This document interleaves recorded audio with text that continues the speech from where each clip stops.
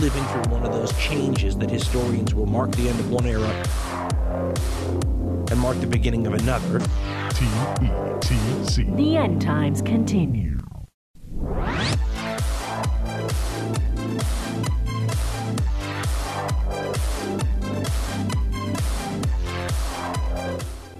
Welcome to the End Times Continue.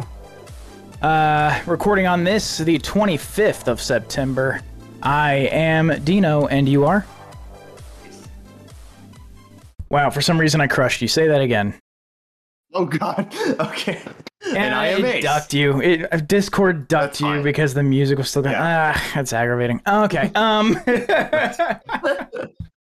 People know who we are by now, and if you don't know, then you can listen to previous episodes. Yes, you can. You can. Yeah. Man. I had a hellacious day.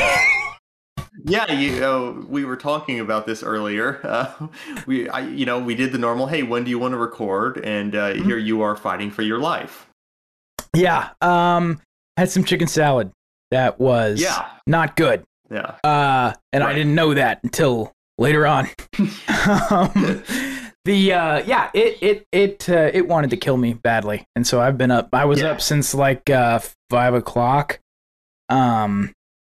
And then will you indict this chicken salad sandwich? Yes. Can you indict this? Yes, I can. I promise you, I can. Fucking attempted murder. No, I was able to take a nap and stuff like that, but I had asked you. I was like, yo, man, can we just record this evening? Because I'm not gonna be good to go for a while. Yeah. and there's no time given. It was just like this evening. I was like, all right, we can just. I didn't know. I figured it would be over by the time the sun was like going down, but I wasn't sure like around what time. And I also needed to sleep. I don't know how late I was gonna sleep. Yeah. Hellacious. How was your day?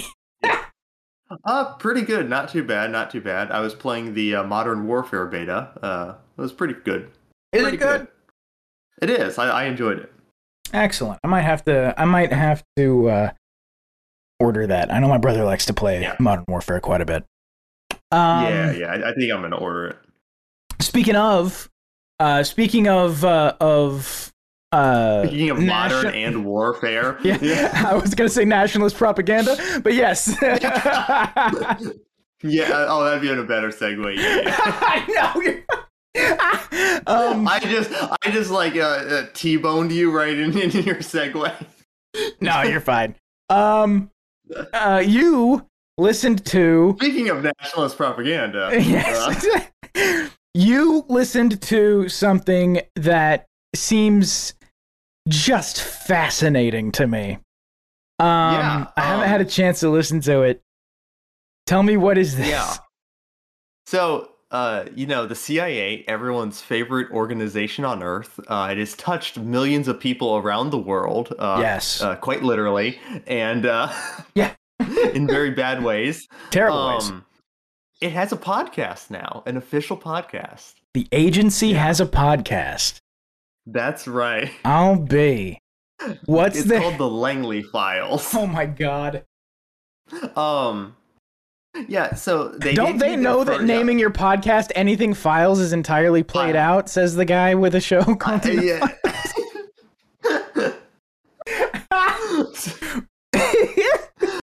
Oh my God. Yeah, so the podcast was only 18 minutes, thankfully, because if it had been like an hour and a half or something, I don't know how I would have made it through. Yeah, I wonder, why are they doing like an 18-minute podcast? What can they possibly do? It truly sounded like, and this is just my perspective, and I'm sure I'm biased, but I'm sure other people had this experience if they listened to it as well, where the entire podcast is trying to say, hey, we're human beings just like you. We do human stuff. Like, they're just trying to make it. We do people stuff. We have feelings. It was really like, hey, I am not a mass murdering psychopath. Won't you believe me? That's really how it came across to me. We're not lizards, we swear. Yeah. What was the conversation like? I haven't had a chance to listen to it. What was the what kind of conversation were they having? Yeah, so there were two hosts, and they brought in the CIA director, William J. Burns, and basically I think the opening, I'm Mr. paraphrasing here, Burns. obviously, Mr. Burns. I'm paraphrasing here, but I think one of the first things they said in the episode, which is like was really striking to me, was like, "You've heard a lot of things about the CIA. Some of them are not true. Some things are not true. Some things are true." And they left it at that. It's just like, oh well. You're not going to differentiate between the two for me, real quick. They move on, and it's like, no elaboration whatsoever. It's like, all right. You're not going to let me know? What have I heard that's not true? I would love to know that. Yeah. But yeah, then they basically talk to him, and they basically talk how, like, they were like, oh, we have this memorial wall of like all the CIA agents who got smoked somewhere along the lines, and all this shit. And they were just trying to like, oh, boo-hoo, cry me a river, sure, that type of stuff. Just like, hey, look, we commemorate all these, these allies, these former associates who were like killed in action or lost in action somewhere. And former it was associates. I'm a former associate. I used to work at fucking Walmart. That's what they call Walmart employees, is associates. I'm a fucking former associate. Jesus fucking Christ. I think they might have said colleague, but still, it was still one of those. I hooked into that shit pretty hard, didn't I?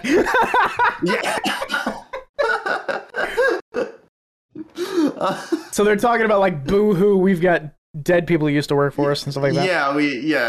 No, I'm not telling. Of course, they don't ever mention all the dead people who they've killed and left without left family members stuff. None of that. Look, you might have heard a lot of things, and some of them are not true. And some of them are not true. Right. Which ones are not true? Who knows? They don't even know. Yeah. But I don't. Yeah, I don't understand. I mean, what are you gonna do? There's what are you gonna do? Sometimes somebody needs killing. You gotta kill them. Sometimes. Yeah. Sometimes. Right, exactly. Sometimes, sovereigns of other nations need to be rousted, overturned. Maybe somebody more friendly put in their place. You got to do what you got to do. Sometimes you need to try and fail to kill Castro like 65 times. It happens. It's like, you got to give it the good old college try. Exactly. Yeah. Oh man. So this podcast, like, what's their tone? Like, what are they trying to? What are they trying to like? How do they want you to feel? They have the listen. Yeah, they have the NPR tone down pat. And if anyone has never listened to a podcast on NPR, they talk real dignified like this. You see, you're almost like whispering into the mic to make it sound like a very serious conversation. They practically eat the microphone, and they talk way down in their throat. And the women especially love to turn on the vocal fry. Right into the microphone, and they kind of have this sort of almost somber but intellectual is how they say it. Intellectual. Yeah, that kind of. Yeah. Because not using the real voices, of course. Right. Yeah. You just. Yeah, you do this like soft, like whisper speak almost, and you don't go too high. You never want to sound like you're a fun person in person. You always have to sound dignified. Yeah, you cannot. You never want to talk from like your throat where you actually talk from. Right. You always want to try and be talking from the chest. And one of the things, unless you're supposed to be flamboyantly gay on an NPR show. If you're supposed to be flamboyantly gay on an NPR show, everyone has to know that you're gay just based on your voice alone. I fucking hate NPR. The fucking NPR room sound is the worst. I fucking hate them. It's you know what it is? And every podcast tries to like mimic how they sound, and I hear it all the time, and it pisses me off. Like it's really like, okay, you're just doing the NPR thing now. It's the worst. You don't actually sound like that in real life, first of all. Like you don't like that's not how you talk. Dean, if someone came up to you and started talking like this to you, oh god, it gave me chills, dude. Yeah. Oh. It makes my spine like slither. It's the worst. Yeah. Oh, just the way that I heard you approaching the mic too, like it was the imaging on these headphones is too good. I hate that sound. I hate their room sound. I hate the fact that they don't just use their real voices and speak like human beings. Yeah. I had a girlfriend whose parents listened to NPR exclusively in high school. Dude. Oh man. Dude. It's the worst thing. And they brought it to their podcast and stuff too. So they have that sound, that room sound, that close mic sound is in podcasts as well, thanks to them. And now everyone thinks that's acceptable to do in a podcast. I feel like that has replaced like the mid-Atlantic accent. Do you know what I mean? Yeah. Like no one uses the mid-Atlantic accent anymore, but now it's been replaced by dignified speech. Talking into the mic very close. Like it gives that same kind of like vibe. It has like a familial relation to it in a way where it's like, oh, I see what you're trying to do here. It's the fake intellectual version of the populist affect that people put on talk radio in the 90s, or like DJs will put on talk radio in the 90s, where it's like, hey, we're over here. It's KUCK the cock. Over here, we got all the hits for you today. We're gonna play next up Snow Patrol, like that kind of bullshit sort of delivery. That is like a populist affect. You know what I mean? Where it's like people turn on the radio and they expect to hear. Earth. Right. Yeah. Or they're trying to be. Hey, I'm just a cool guy, man. I'm smoking weed in the studio right now. But it's trying to be like it's trying to be relatable. Whereas NPR's on the other side of that spectrum, where their affect is trying to be intellectual and just like, we're very serious people, and you should take us very seriously. No one talks like this in real life, and if they did, they got stuffed in a locker. Like that's the type of people. Like it's like I don't know anyone in my personal life that actually talks like that in that way. It's very weird. Yeah, it's the worst. So they've got NPR voice, and they're trying to convince you that they're human. How are they trying to convince you that they're human? Well, like I listened to it, and I only listened to it once, and I don't remember it like perfectly, but ultimately they were just they brought on the CIA director to talk about like what's it like working there, or like and then they talked about their fallen colleagues, and then they talked about like how important their work is and stuff like that, and how the CIA, and unlike James Bond movies, the CIA is a real team building effort. There's not just like one guy or something. It's like no, we're a team. We're Yeah, we work together to throw oil-rich nations into political chaos. That's right. So he's leaning into the mic and he's doing that stupid NPR voice, and he's just like, well, it's a lot like every other office job, except all my friends are dead. Yeah. Yeah. Oh, I fucking hate these scumbags. What an attempt. Yeah, dude. How long do you think this podcast goes? How long do you think this... Because the comments have got to be glorious. Yeah, what can you even do past that point? Like, what are you going to talk about? It's like, well, you see, 60 years ago when we assassinated a president, it's like, what are you going to do at a certain point? At a certain point, maybe I'm just like unimaginative here, but I just don't see where they can take the podcast. Like, what are you going to talk about in the interest of the CIA? Well, I mean, I guess a lot, but if it's more of like an introspective podcast. It's not just a podcast with CIA people. It's a podcast about the CIA. Okay. So I said a thing, and then I thought, why don't I already have this pulled up? Oh yeah. You wanna hear some customer reviews? Oh yes. They've got 3.8 stars out of 5. Okay. And Here, this one looks. There's one that just says propaganda, and it's 3 thumbs down. Here's it's a 1-star review. Here's a review. This one's relatively. It looks like it might go relatively in depth. Let's see what he has to say. Jimmy the Moose on Apple Podcasts says of this show. The CIA is a terrorist organization. The Central Intelligence Agency is responsible for enacting and supporting the worst crimes of the American empire since its creation, from Operation Condor to the crack epidemic. This brazen attempt to normalize its terroristic reign over the world relies on Americans' ignorance of their horrific crimes, and frankly, it will likely turn out well for them. No one should listen to what the CIA itself says. Instead, I recommend looking into the crimes it has perpetrated against countless people around the world. I would be very, very surprised if a single guest of the show turns out to not be a murderer or a war criminal. Don't waste your time on this propagandistic effort by the largest terror organization on Earth. I love the internet so much. Like the fact that the CIA has a podcast and Jimmy Dongbuster69 can just go on there and call them call them fucking mass murderers is great. Like, how do you not love this? This is fantastic. Philip Clare says, how can you trust an agency built on deceit to deliver truth? Things the CIA, people are taking this way too seriously. Things the CIA has been alleged to have done.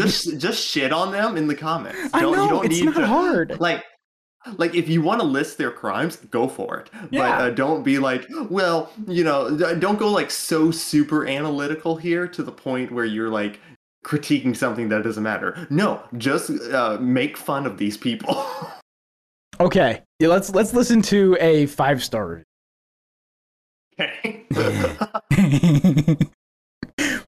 The title of this review: "The Truth Will Set Us Free." Oh, this is by Base God. The truth will set us free. Demystifying elements of the agency while simultaneously strengthening public confidence in the agency's capacity to protect our great republic. The podcast does a great service for the agency's culture. The transparency will do the public some good.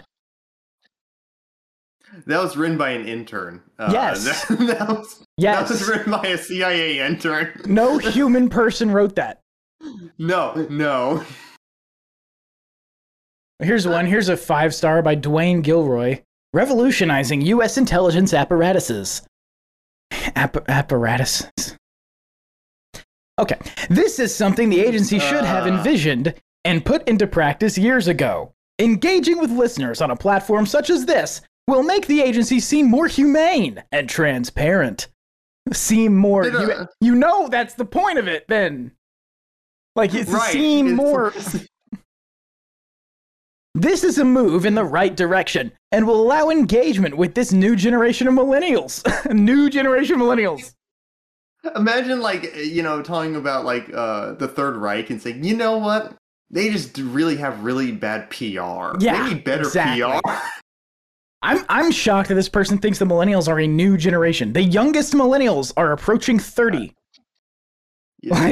Was this guy stuck in 2001? Everyone is, man. Fucking millennials all the time. Gen Z is who you should be hating now. Please get off my ass.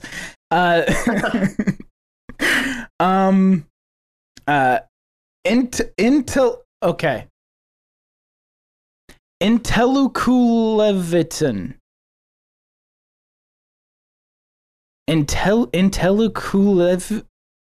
Intelliculevision? I don't know what this person's trying to say. Is challenging in the 21st intelligence, I think is what they're trying. I don't know. Okay. Is challenging in the 21st century and will allow for increased recruitment efforts with the appropriately qualified future applicants. God bless America. What is wrong? This is the worst. Somebody said here the CIA is responsible for the assassination, and then it's ... It was too long. The heading was too long. And it just says they got assassinated in the middle of writing that comment. The snipers were outside the window. They were ready to take the shot. The body of the comment says they do not mention this in the podcast.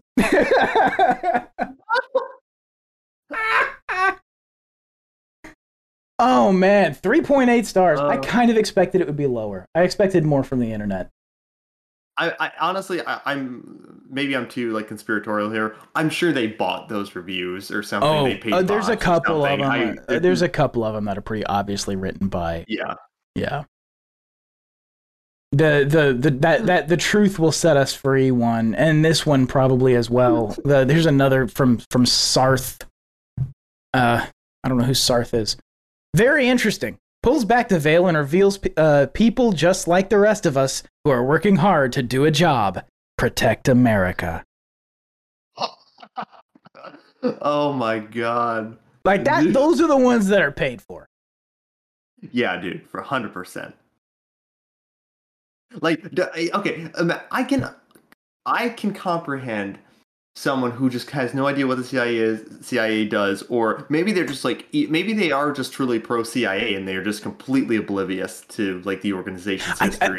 They have to not know, right? But I cannot envision someone going to leave a review from a CIA podcast. No, I can't envision. I can't envision listening to one, earnestly listening to it, like sitting down. I'm very interested in what these people have to say. Yeah. Ugh. This guy left a 5-star review. This is the last one. Eye-opening, it says. The individuals working for the agency truly are too far downstream to recognize their responsibility for the worst atrocities perpetrated. For the atrocities they've helped perpetuate. Perpetrate. It says perpetuate one place and perpetrate another. Yeah. So that was a 5-star review. I'm wondering if he knows how this works. No. People do this all the time, and I think it's great. They use 5-star. They'll give it 5 stars, but they'll do that so the comment gets read, so that they bait people into thinking it's a positive comment, and then they switch it around, they bait people to read the positive comment, but it's actually a negative. There's also the scrapers. There's also the scrapers where like you can set up a carousel basically on your website that scrapes your page for 5-star reviews and then just posts them. Oh, yeah. I wonder if you could pull that trick. Maybe not on this show, but I'm sure you could pull that on some people. Right. Where you have a 5-star review that gets scraped and posted to their website, and it's like, this dude fucked my wife or whatever. Why do they upload a trailer? I don't understand this. I don't understand neo podcasting. I don't get it. Yeah. Why do we need trailers and seasons? Right. Right. I don't. It's so weird. Yeah. Anyway, that is fascinating. So they want you to think that they're not lizards. They want you to think they're human people. Yes, correct. There's got to be some people who listen to it earnestly. Oh, I'm sure there is. I just can't imagine who or why. I just don't know. It doesn't make any sense to me. You also posted. You brought the goods today, my dude. You posted a story out of Iran. Now, there's been stuff going on in Iran. There were some protests that were kicked off. I'm not sure. I know nothing about these. What's up? So it was kicked off by a woman who died in police custody, essentially. I'm trying to find her name here. I should have had. Masha Amini. She was a 22-year-old woman in the custody of the morality police on September. And mind you, that is actually, this is from the New York Times, by the way. That is actually what the police in Iran are called. They're called the morality police. That's not just me editorializing here. Glorious. Yeah, the morality police. On September 16th, Miss Amani was arrested on accusations of violating the hijab mandate. And then this essentially is what kicked.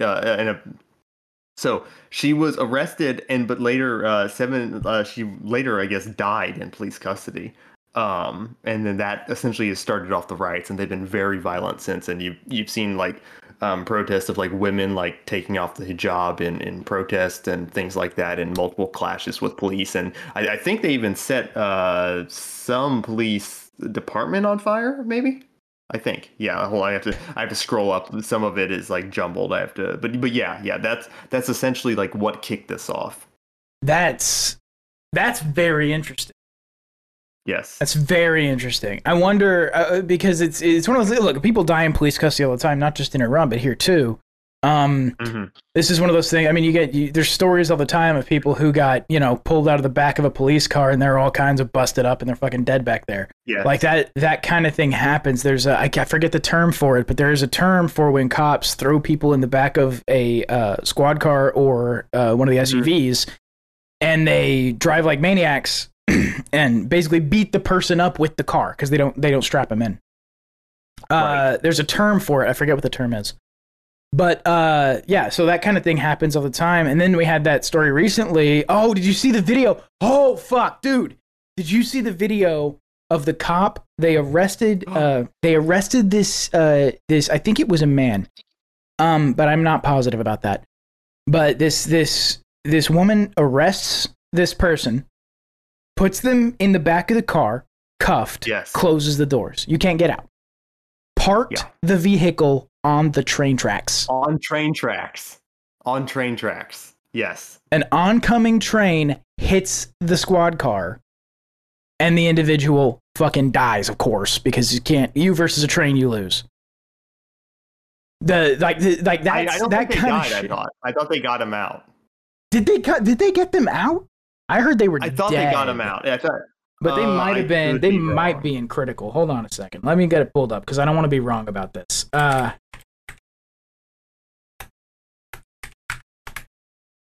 Let me get it pulled up. Officers responding to a report of road rage confrontation. Yada yada yada. Traffic stop considered high risk.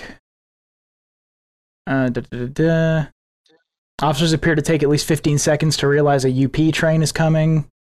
Once one of the officers grasps the train is approaching, the patrol cruiser, they yell while another officer tells his colleague stay back. An officer is then shown running around a few times near the patrol vehicle before ultimately running for cover as the train slams into the car, taking it several yards down the tracks. After 20 seconds, was she in there? Was she in there? So it was a she. Oh my God, yes she was, said one officer.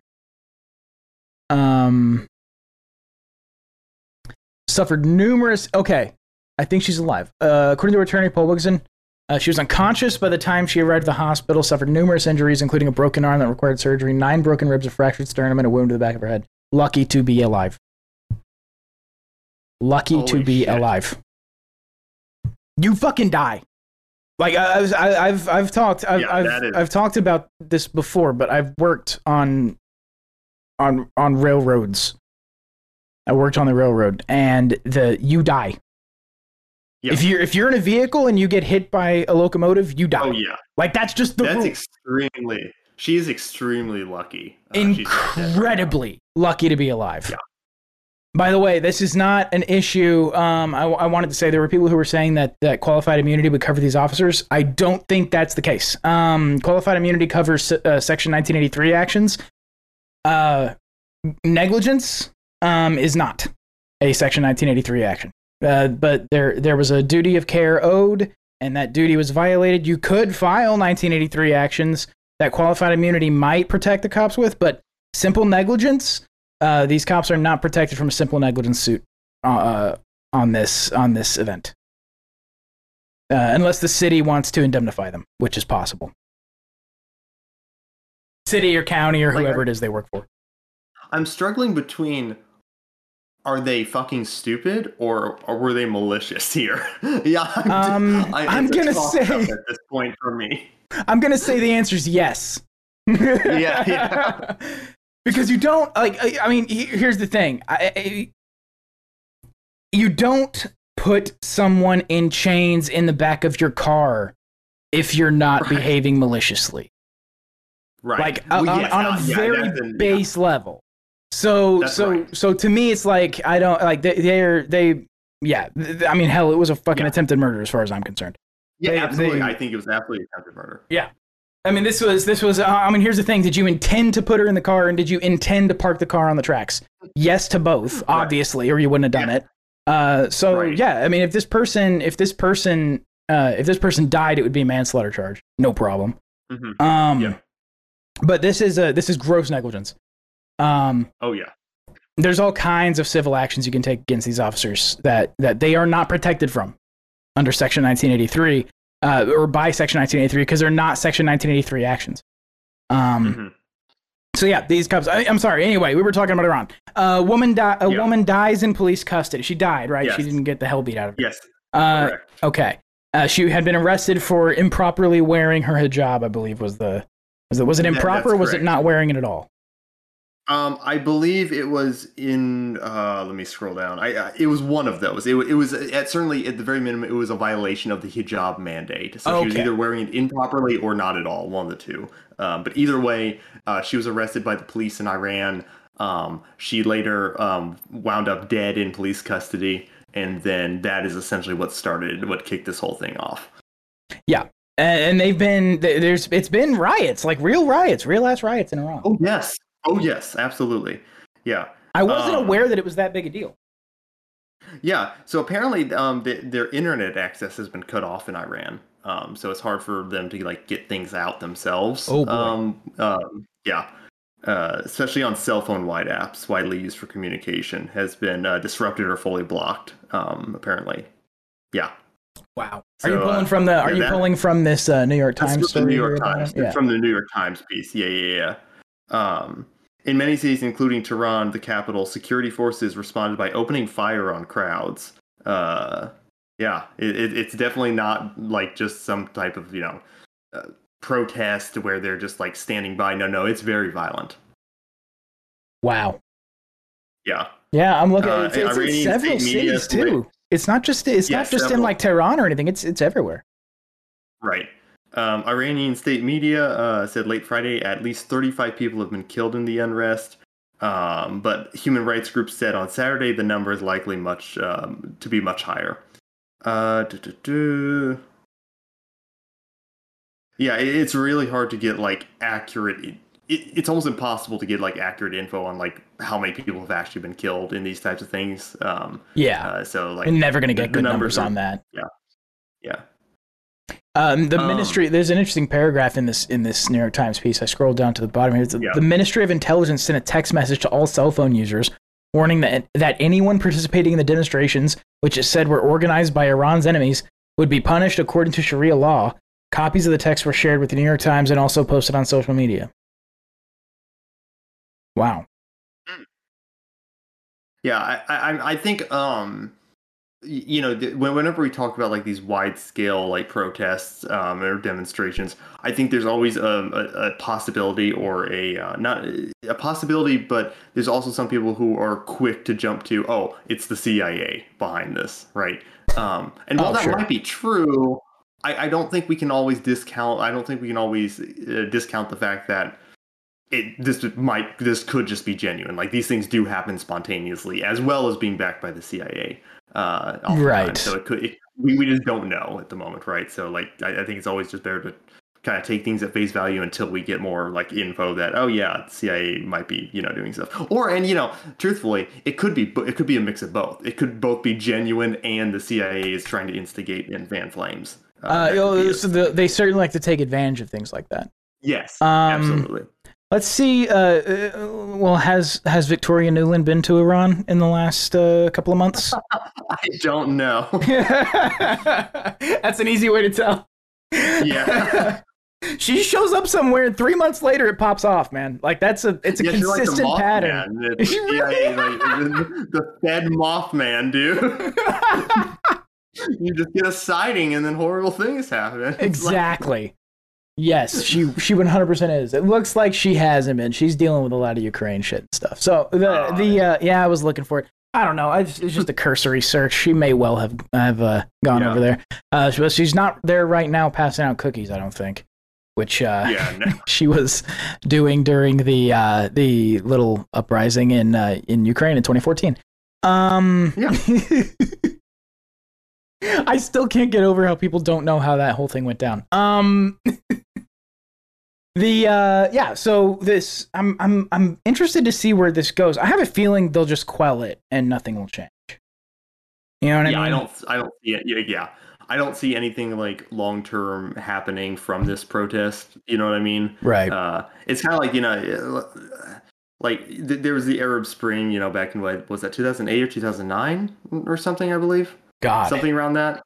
Or 21, somewhere around there. I don't know. Time is leading weird. up to like 2012. So it was I think it was in like 2011, 2012 around.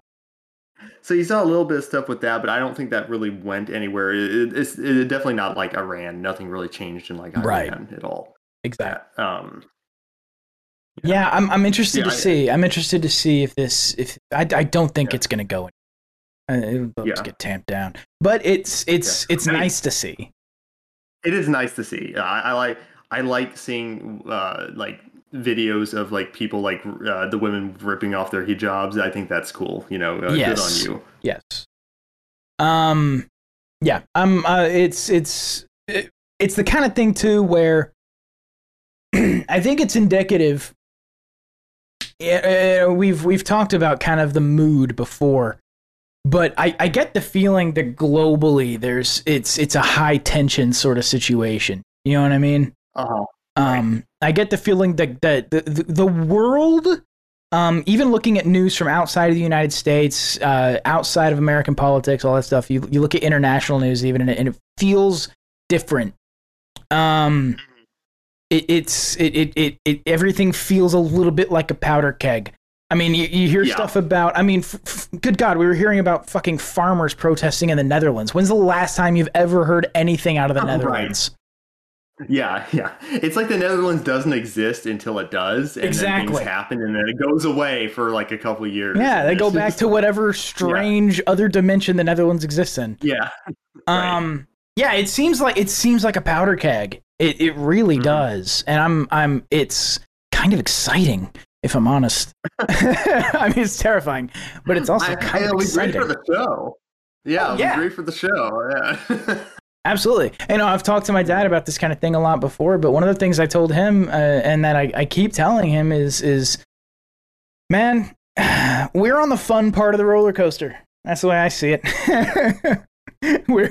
We've hit the peak, and now we're just throw your hands up and say we. Right, yeah. Yeah, I mean, at a certain point, what else can you do except enjoy the ride? So. Exactly. Okay, I want to get to, you also shared something related to Ukraine, a couple of things related to Ukraine, but I want to save that for last, because there's a tweet in here that you shared that I want to bite someone's fucking head off. Yeah. And I wanted to bite someone's head off as soon as I saw it. But first, I want to check out this story from ABC 13 Houston. Okay. And this is not about the story itself. I'm not so much concerned with the story itself. It's a relatively old story, but my girlfriend saw it.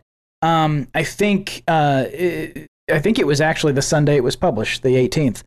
My girlfriend saw it that day, and I told her to send it to me because of the way that it's written. Okay. Mm-hmm. I want to read the headline, okay? Homeowner's nephew arrested in shootout that left 18-year-old dead in Spring. And that's Spring, Texas, not Spring the season.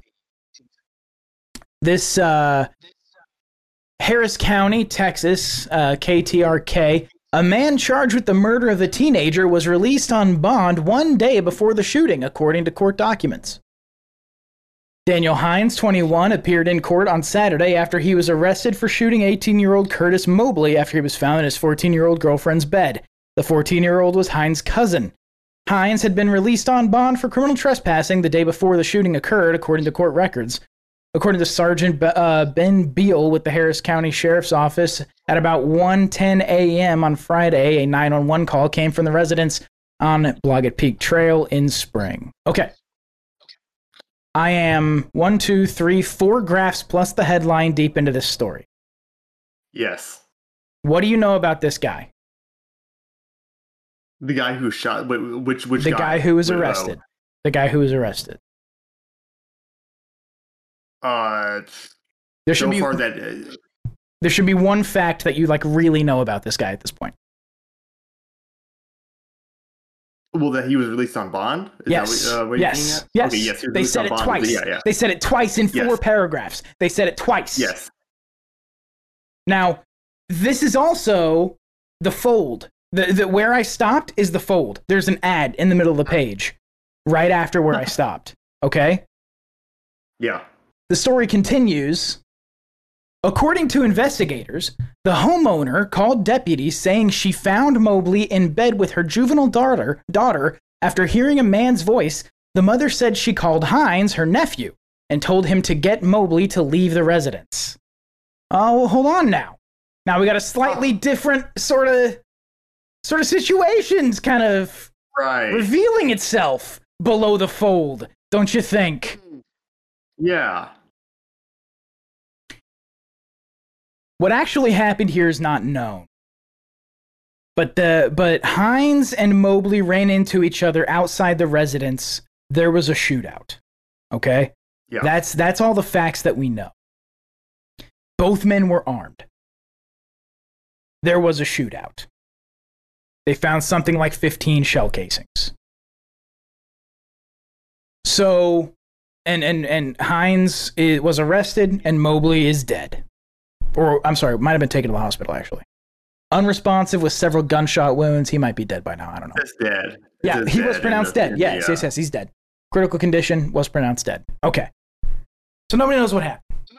I don't know what happened. The news doesn't know what happened. The cops don't know what happened. Nobody knows what happened. But they sure made it a point in the first 4 graphs above the fold to say he was released on bond the day before. Right. There's no payoff here. Just from like a structure perspective, what does that have to do with anything? Nothing. It was a criminal trespass charge. Of course he was released on bond. They're not going to keep you in an overcrowded jail on a criminal trespass charge. Yeah, you're going to bond out on that.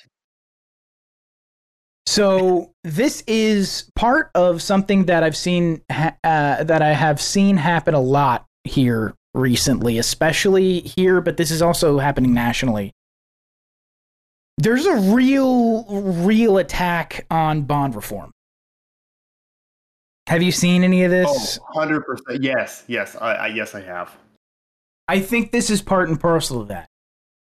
And it also links in, and I wish I hadn't gotten sick today because I would have had time to cut that audio that I listened to the other day of one of the guys who was in the courtroom recounting Kim Ogg's testimony, Kim Ogg, the district attorney, her testimony on the stand in a motion for a change of venue. She was mentioned as part of it because the way that her media machine operates. Murray Newman appeared on Reasonable Doubt, which is a public access cable show here in town. But it's run by an attorney's organization, and it was a very interesting interview. I'd like to chop it up and bring it in next week.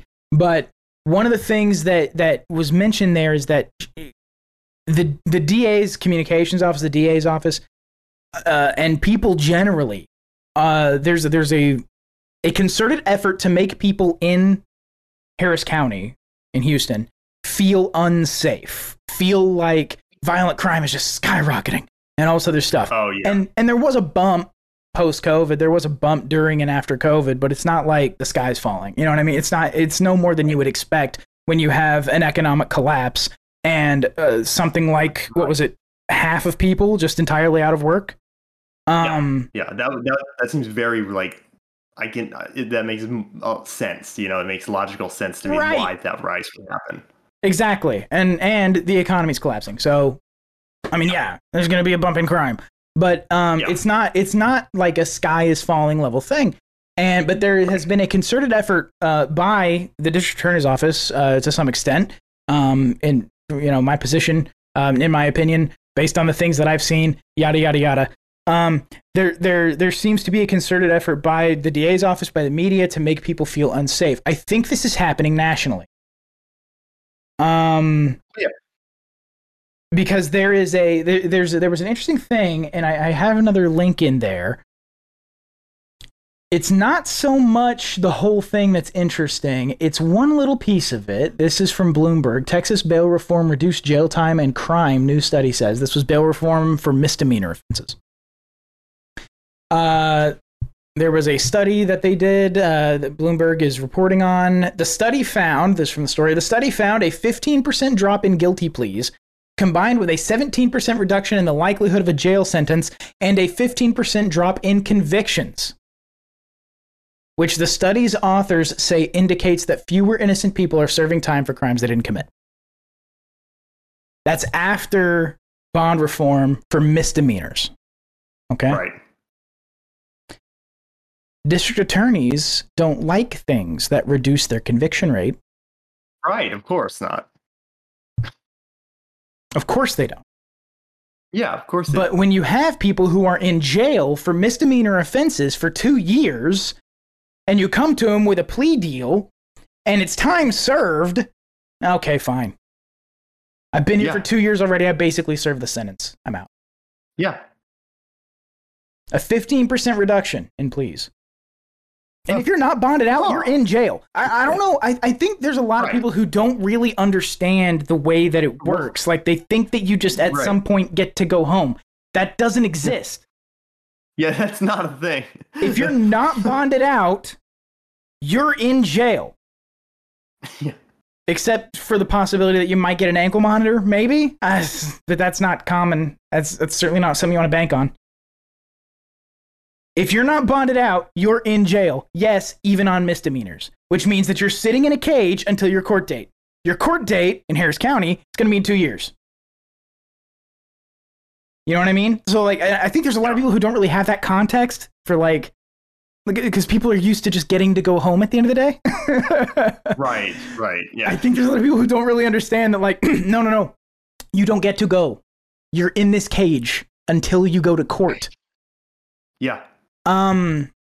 So that would make sense then, that would reduce plea deals, because you don't have people sitting in jail for 6 months, a year, 2 years, who then get past a plea deal that's for time served, and they just want to go the fuck home. You know what I mean? Yeah. You don't really have that. So it makes perfect sense that this would reduce pleas, that this would reduce convictions as well. Yeah. So what I'm kind of driving at, and I bring all this up at the beginning to get to this point, which is to say, I have noticed a pattern in popular media. I have noticed, not popular media, but in media that people watch. Yeah. I have noticed a pattern in news reportage. I've noticed a pattern in the way that people are talking. They really, really don't want bail reform. Oh, yeah. Yeah. But they always dress it up in just like in the story, right? Like, oh, look, this person was released and then he did this bad thing afterwards. See, we got to keep him in prison. We got to keep him in jail. This is just what happens. Right. For criminal trespass. Right. You bond out on criminal trespass. It's just what you do. Yeah. If you can afford it, you're out. I mean, they're not going to try and keep you in an overcrowded jail for that. If you can afford it, you're going home. But that's the thing. I've seen so much stuff framed like this, where it's like, guy does thing right after he was released on bond, and it's like, yeah, okay, all right, I get it, I understand. And sometimes the story is exactly as it seems. Sometimes a guy gets released on bond and he goes and kills someone. Like, he just does that. It's like, okay, well, I mean, whatever. I mean, nothing was going to stop him anyway. Right. At a certain point, it's like, we could say that, well, he wouldn't have murdered someone if he was kept in jail, but it's also like, okay, why don't we just lock everyone up at that point? Yeah, well, not just that. Not just that, but he could have killed someone in jail too. There's no magical force field in jail that keeps people from killing each other. It happens all the goddamn time. Yeah. And I'm not even talking about prison, like actual jail. Yeah, oh yeah. So it's like there's this idea that that's not going to happen is insane. Yeah. And further, the idea that you have to. Okay, let me ask you this, because this is something not a lot of people know. You might know. But I would not be surprised if you don't. Don't feel bad if you don't. What is the purpose of bond? I mean, I would assume. Well, okay. There's multiple ways I could answer this. I could come at it from different perspectives. Just the stated purpose, the stated purpose legally of bond. Okay, isn't it to? I actually don't know exactly. I would assume it's just to like get the person out, like to pay them. Don't. Most people don't know. The purpose of bond is that you put up a certain amount of money, property, which is held in the event that you're acquitted. Okay? But it is held to assure your appearance in court. Right. Okay. Yes. Because if you're acquitted, you get it back. Okay. Yes. That's the purpose of bail. Right. You're betting on yourself, essentially. Kind of. Well, what you're doing is what it's supposed to do is you are going to you're going to give this amount of money. And what the court is supposed to do is set bail such that it is a significant enough amount of your money that you will come back for it. But it is not such a significant amount that you can't pay your bond. Right. But then that would defeat the purpose if it was just too high that you couldn't pay it. Exactly. The way that the bond, the way that the system of bond is set up, of bail is set up, you're supposed to be able to pay it, and it's supposed to be significant enough to make sure you come back. But you're not supposed to be in a cage as an innocent person, as a person presumed innocent under the law. The idea of keeping people who are presumed innocent under the law in a cage is supposed to be reserved only for those people who are legitimately dangerous to have out. Right. And who we can obviously see as dangerous and who like psychopaths, serial killers, these types of people. Right. People who have made true threats. For example, you got this kind of situation where you have a guy who gets arrested for beating on his wife or whatever, and they keep him in jail because the danger is if he gets out, he's going to kill her. Like if that seems like a real concern in the moment. Okay, well then we got to keep him in a cage. But for everyone else, you're supposed to be able to fork over some significant enough amount of money to ensure that you'll return for it.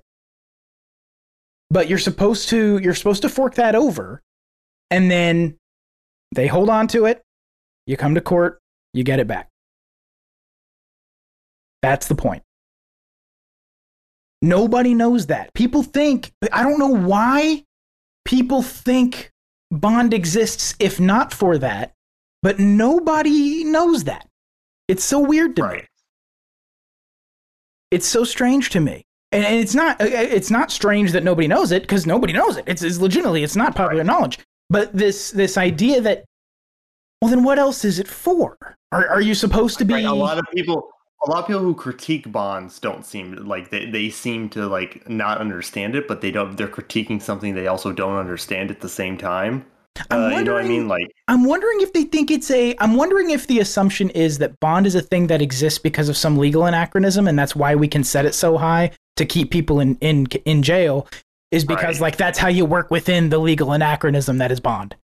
You know what I mean? Like I'm wondering if that's what people assume, but no, it serves a purpose, and its purpose is known. I mean, it's talked about in constitutional treatises. It's talked about in many state constitutions. The Texas state constitution talks about bond in particular. You're supposed to have a right to bond in the state of Texas. So this whole this I say that to say this, I guess, that there's so little knowledge about the system out there, and it doesn't surprise me that nobody understands this or knows this stuff, because it's at this point it's kind of esoteric because nobody talks about it. Right. You know what I mean? Oh yeah. And I think oftentimes, right, like people often like associate jail and prison together, even though they're not necessarily the same thing at all. And they kind of, when people are focusing on, and I'm glad more people are focusing on prison at all, but it's like, I think a lot of people just ignore like jail, the process, the place you're in before you actually go to prison or possibly get sent to prison. It's, right. Well, most people just completely ignore it. and people don't know what's happened to the speedy trial, right? People don't know. Right. I mean, for example, there were all those stories about all those deaths. I mean, look at Rikers. Exactly, exactly. Yeah. Fucking read my mind, dude. All that shit about Rikers. Look, I thought Rikers was a prison. I didn't know Rikers was a jail. But it doesn't surprise me to find out that it is a jail. But those are people who are being kept in cages. They're not convicted of any crime. They're presumed innocent until proven guilty. Right. Who are just sitting there suffering. I think didn't some die of a heat stroke or yeah. There's some it happens it actually happens in Texas too. Oh yeah. There's a lot of heat strokes in Texas. Yeah, it was happening in Rikers. Arpaio or whatever. Or was he in Arizona? That's Arizona. Texas. I don't remember. Arizona. Okay. Yeah. That is an infamous jailhouse. Yes. Yeah. This it's such an interesting thing. I wanted to bring that up for this episode because I've seen so much about it, and I'm not really understanding where all of the hate for bail reform is coming from. It seems just like a bunch of people thinking what the media tells them to think. Right. Yeah, I could very much see it like from like some type of thing. It's like, oh, these people, they just want criminals on the street. They just want them to run loose. Yada yada yada. Right. It kind of seems that way to me. It seems like it's people thinking what the media is telling them to think about. Because because again, you ask people what bail is, nobody knows. Mm-hmm.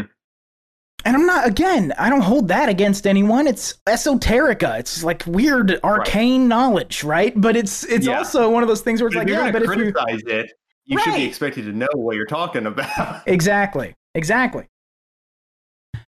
Just a sufficient enough amount of money to ensure you'll come back. That's what it's supposed to be. Yeah. That's all it's supposed to be. It's not supposed to be an excuse for the state to keep you in a cage when they haven't proved you did anything. It's so insane. Yeah. I'm sorry. I wanted to get that. I wanted to get that in there. It's an important point though, because it's true. If you are innocent until proven guilty, they should have no right to have you in a cage. Like, no, there's no reason for it. Unless, yeah. You haven't done anything. Until 12 motherfuckers who you don't know are convinced by a stranger that you did something. It seems ridiculous on its face, and it is. Yeah. But it's way better than just some asshole saying, no, he did it, and we're going to keep him in a cage because we know that. Yeah. No, you get 12 people, and you get somebody to tell those 12 people, hey, here's why you have reason to doubt the person who says this person did it. Mm-hmm. I mean, that's I don't know. It's imperfect, but it's kind of the best thing we got. So it's kind of like, honestly, I think it's as close to perfect as you can get. A jury, I agree. A jury of people, 12 people from your locale saying, yeah, man, I'm convinced or I'm not convinced. And then if they're convinced, those 12 people saying... In practice, I'm really skeptical of criminal juries on criminal cases in particular. But in theory, I like it. I like the idea of 12 peers. I agree with you on that. You're absolutely right. I should clarify. The criminal system itself is not well served by juries, or rather, juries are not well served in the criminal system. It is the other way around. Juries are not well served in the criminal system. They do far better in the civil system, which is why we should have non-carceral restitution-based justice. Like that should be the way that we handle it, because juries are very, very good at that and not very good at deciding what reasonable doubt is and whether or not somebody belongs to or deserves to die in a cage. Juries suck at that. They're really, really good at money damages. Let's just let them figure that out. Anyway, so you shared. Let's do that tweet that really pissed me off last.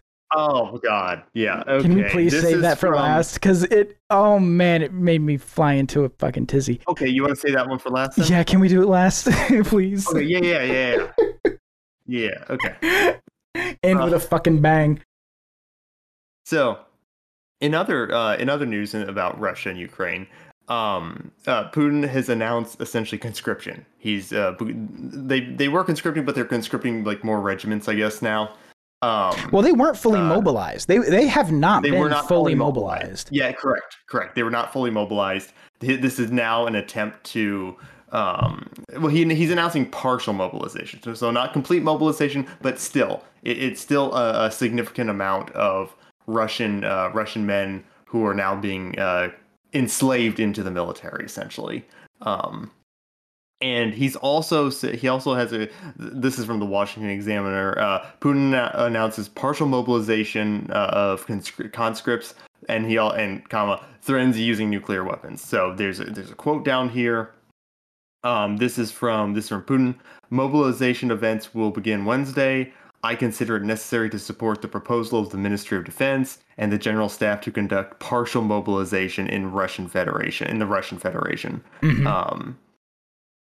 He goes on to say, we're talking about partial mobilization. That is, only citizens who are currently in the reserve will be subject to conscription, and above all, those who served in the armed forces who have certain military speciality and relevant experience. Okay, so they're calling up old contracts and pulling reservists, which I'm not actually sure how the Russian system works. It might be that you have to be a reservist.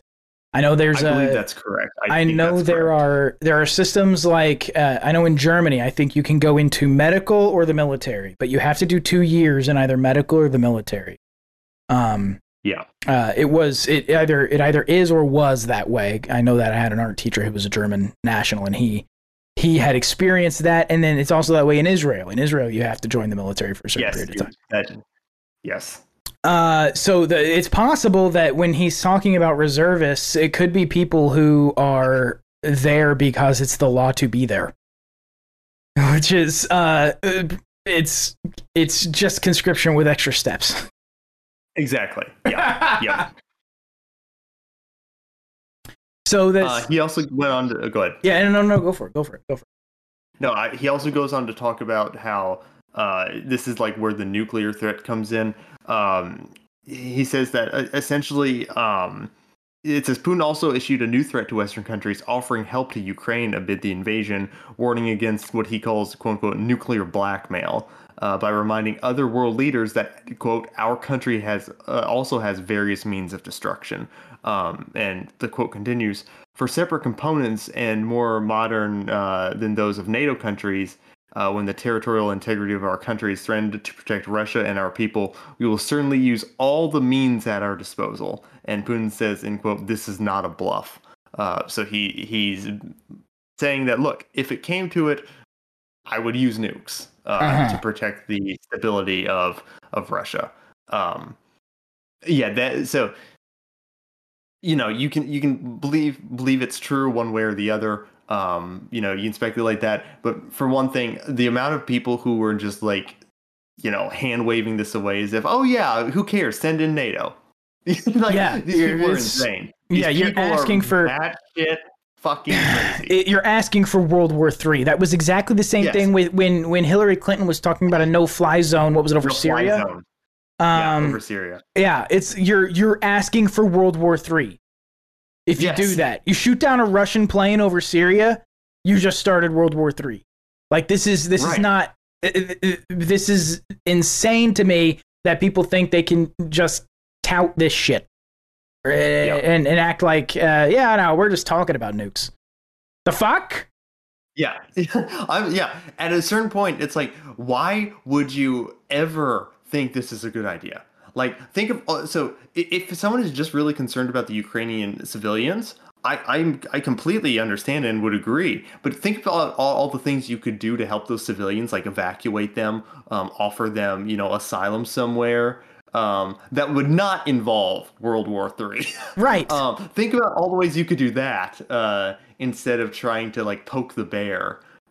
Because Russia has enough nukes, and America. Russia and America both have, I think, upwards of like 4,000 nuclear warheads. 4 to 6,000, somewhere in that range. They both have enough nuclear weapons to wipe out all life on Earth. More than enough, way more than enough. Yep. They could blow up the moon while they're at it for funsies. And it's just like the way people and oh god, we're gonna get into it in the next topic that we're saving for last. But all these like fucking liberals who are just like, oh yeah, who cares? You know, this just proves that Putin's more of a threat, and we need to go in and take him out. It's like, oh, okay. And this is where this, goddamn liberal hypocrisy really comes in. Because, we were told for like 2 years how dangerous COVID was. Right. And they're talking about, oh my God, we need to take the most precautions possible to prevent something horrible from happening. Yeah, COVID. it doesn't matter. Yeah, let's start World War III now. Right. Yeah, it doesn't matter over the course of COVID. It doesn't matter how many fucking teenagers kill themselves because you strip their socialization away from them. It doesn't matter how many people relapse into drug and alcohol use. It doesn't matter how many people take up drug and alcohol use because you strip socialization from a social creature. You fucking science deniers. Yeah. It doesn't matter how high the stack of corpses I'm standing on is. I'm on the moral high ground. Right. That's all it was during fucking COVID, and it's the same thing here. It's the same thing here, where it's this fucking I'm gonna pretend to care so much, and all I want to do is kill people. Right, exactly. But at least before they were all like, oh well, we're doing this to keep people safe, and now it's like, yeah, we need to start World War III to save people's lives. Yeah, exactly. Yeah. It's it's an eighth grader's idea of geopolitics. I'm telling you, man. Right. When I was in eighth grade, I thought things like glass the Middle East and just go in and kill the Ayatollah were good ideas. I was in eighth grade. This is an eighth grader's idea of geopolitics. Yeah. It's like in The Dark Knight when the Joker's like, it's simple. We just kill the Batman. Exactly. It's simple. We just, we just kill the Putin. Yeah. Okay. We just kill the Great. It's simple. You know how simple that was? God, they can make a podcast about it out of fucking Langley. It's such a goddamn. Honestly, I've been frustrated with all the Ukraine shit going all the way back to when it first fucking started, and people could not comprehend why I was saying we should leave it the fuck alone. We caused this mess in the first place. People could not comprehend the fact that the United States installed a puppet regime in Ukraine in 2014. They could not comprehend the fact that the United States the United States had backed Zelensky in ignoring the the Minsk Accords? I can't remember what they were called. Yes. I believe that's correct. Yes, dealing with Luhansk and the Donbass. They couldn't they could not. It was nobody knows anything. And yet everyone wants to go to fucking nuclear war with Russia.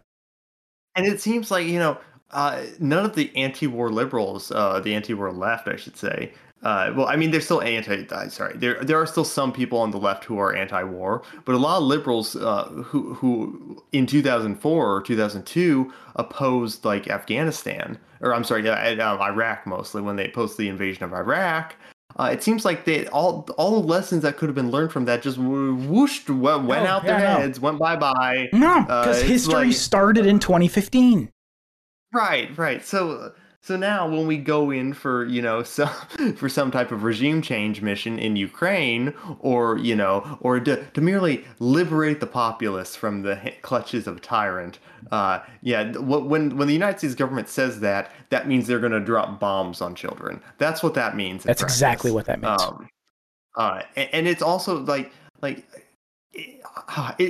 it's really hard for me to take liberals at their word when they're talking about, we just care about the Ukrainian civilians, we care about all this. These people don't give a shit about Yemen. They don't give a shit about all these other places, all these other, like their favorite presidents are mass murderers. Yeah. And I mean, that's not specific to the left, but it's true. They go gaga over blood-soaked monsters. And Woodrow Wilson. Expecting me now to... Well, Woodrow, I mean, take your pick. But Woodrow Wilson especially. You can't... It's very hard for me to, buy into your sincerity when you're actively supporting people who murder children. It's like, no, I don't think you actually care about these people. I think you only care because your dear leaders are telling you to care. That is 100% the truth. The neoconservative. It's also not to say that what they're actually saying is wrong. Like the things they're saying, like hey, these civilians are like getting the raw end of a deal here. They're absolutely correct on that point, but I just don't believe it from them. No. So the point is taken, but not from them. Not from them, right? Well, it's. I mean, the neoconservative. To your point, the neoconservative turned neoliberal establishment through the media. Yeah. And thanks to the efforts of people like Hillary Clinton with that fake ass report, and these other, every step along the way, right? The neoconservative turned neoliberal establishment with the help of the media got what they wanted. They wanted a new Cold War. They got it. Yeah. And it's with the same old enemy. They thought terrorism would work. It didn't work. It has to be a nation state, right? I think what they learned is it has to be a nation state. You can't just be terrorism because people don't have the will to fight terrorism. People will have the will to fight a nation state. Terrorism is very much like an invisible threat. Do you know what I mean? Where it's like after a certain point, like you can scare people with it in the beginning, but over time the invisible threat begins to like show that it's not really a threat. It's not real. When you can prop up a person with a face as the enemy, that is much more long lasting. Exactly. I think that's absolutely correct. And they've wanted a new Cold War going all the way back to when the last one ended. The neoconservatives really they want it. This is something I was I talk to my dad about this kind of shit all the time. This is something I was talking with him about. It's not that they think they're doing the right thing. It's not that. It's that they are nostalgic for the Cold War. All of the advancements that were made in military intelligence, all the money for the military contractors and intelligence contractors, all of that. That's what American they want bravado, back. Yes, that's what they want back. The Cold War, it wasn't. They may on some surface level have an ideological attachment to anti-communism or whatever, but at base their love of the Cold War, the concept of Cold War, not just the Cold War, their desire for and love of the concept of Cold War comes down to money and nationalism. That's what it is. Yes, I think it absolutely is like a nostalgic factor for them too, like as you were saying. I think like they like for the neocons, right? Obviously, American imperialism, which they would proudly wear, is a label. And neoliberals too, and neoliberals too. Yeah, a lot of them switch sides. Doesn't Bill Kristol call himself a neoliberal now?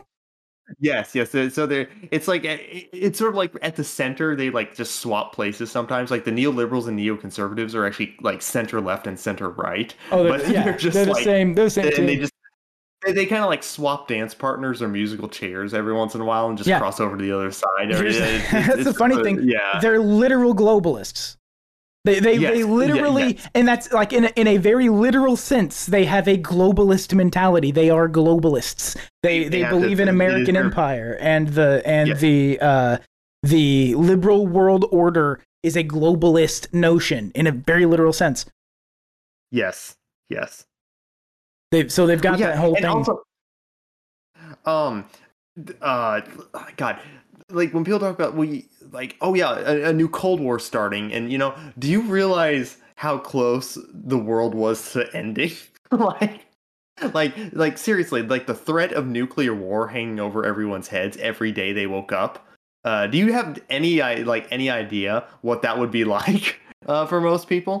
Like it's like they don't even think about it. There's no conception that I'm not saying like the neocons might. I mean, they might like it, but the everyday person, the threat of it is something they appreciate. But the everyday person, I know, the everyday person, it's like who's championing like for the U.S. to intervene in Ukraine. It's like, so even if nothing happens, right? But we won't know that. So every day you're gonna wake up thinking everything could be gone tomorrow in a flash, like a nuclear winter, boom, gone. What was it? The Soviet naval officer, what's his name?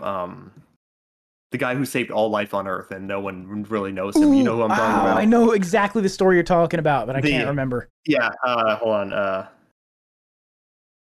Vasily Arkhipov. I'm sure I'm butchering that name. I'm sure too, but I can't correct you on it because I don't know either. Yeah, right, yeah. But no, this. So anyone who doesn't know this story, this man is a hero. He literally saved all life on planet Earth, and very few people ever know his name, or like know like what he did.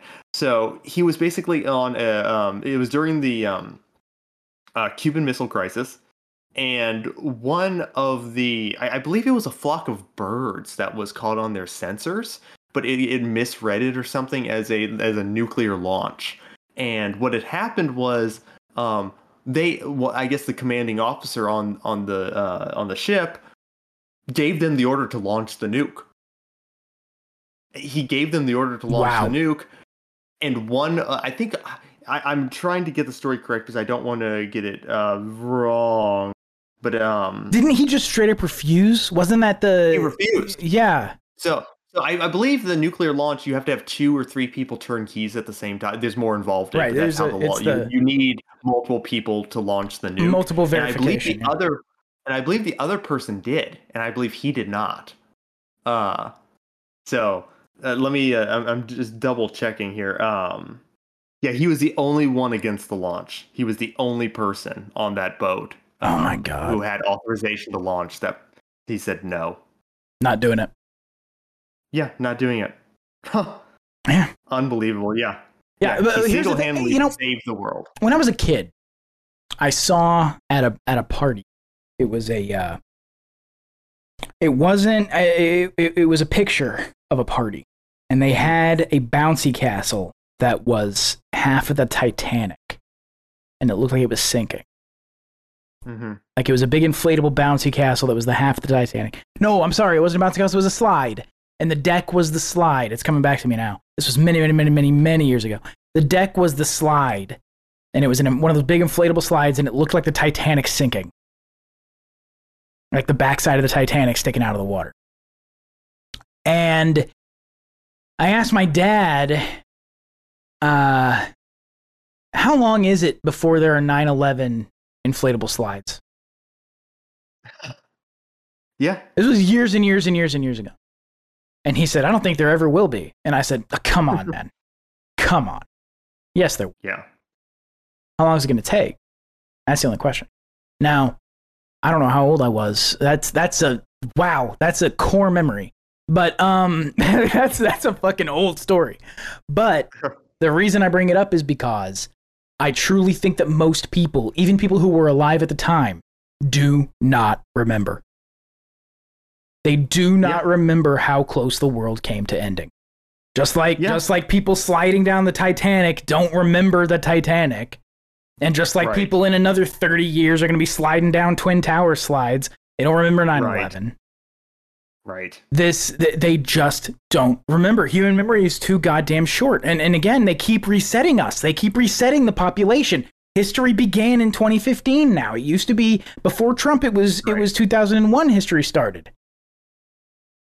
And they keep resetting us closer and closer. So I mean, you asked the question, do people not remember? And I think the answer is they don't. I truly think they don't remember. You know what I mean? Yeah. So I have the full stories right here. So the United States, this was on October 27th, 1962, during the Cuban Missile Crisis.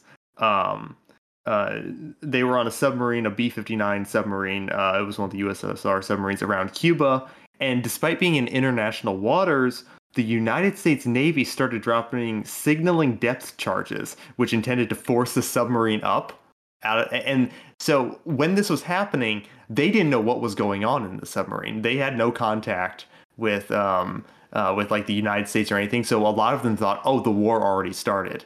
The war has started. We need to launch our nuclear torpedo right now. And all the commanding officers but one said, yeah, we got to do it.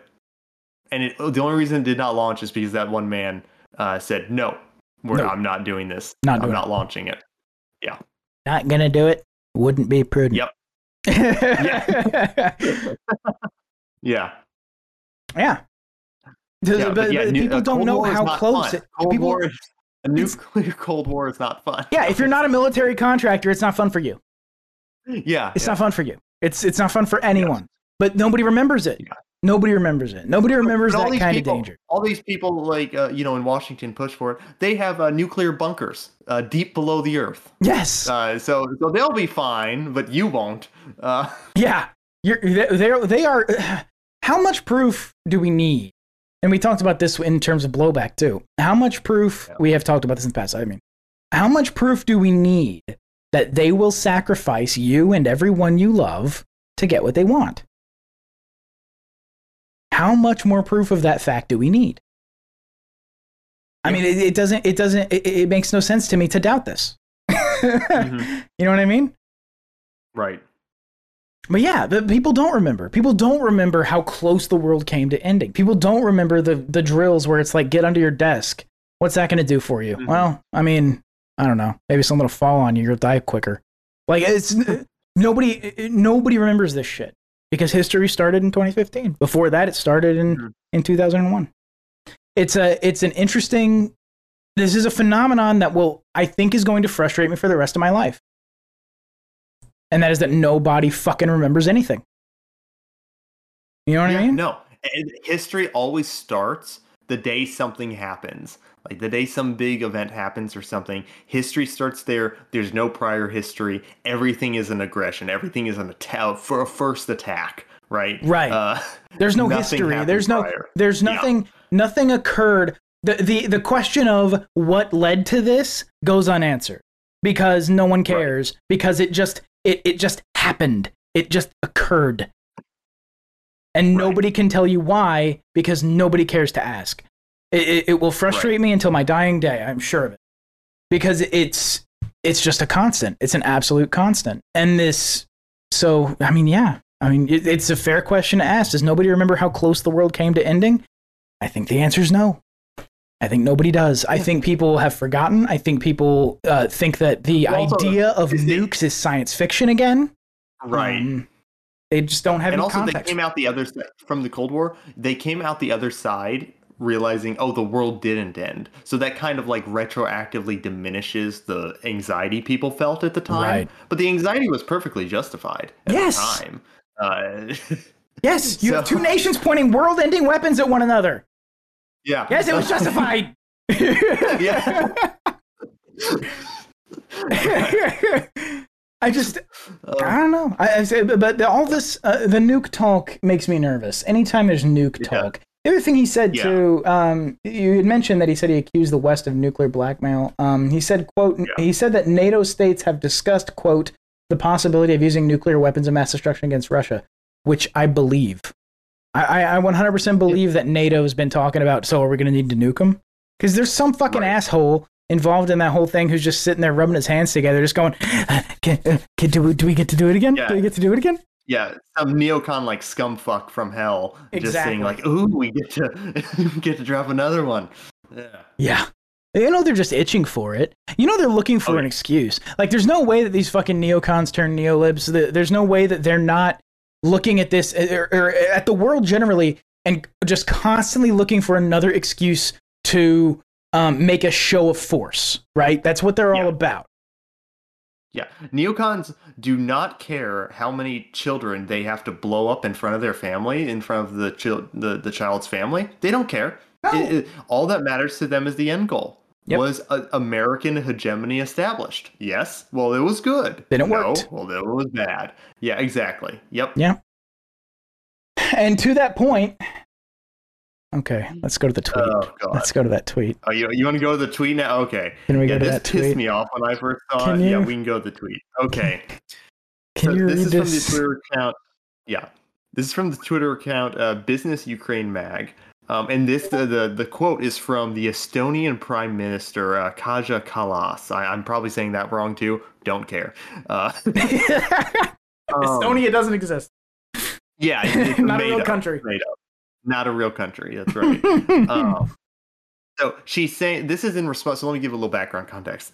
What she's about to say is in response to the the possibility that Russians they're trying. Russians are trying to flee Russia and seek refuge and asylum in other countries due to multiple reasons, but likely the conscription, the mobilization that Putin is initiated in Russia.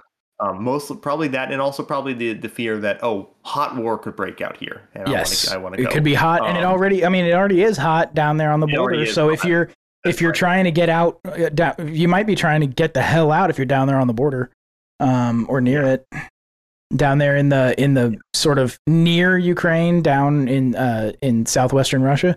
You might be trying to get the hell out. Yeah.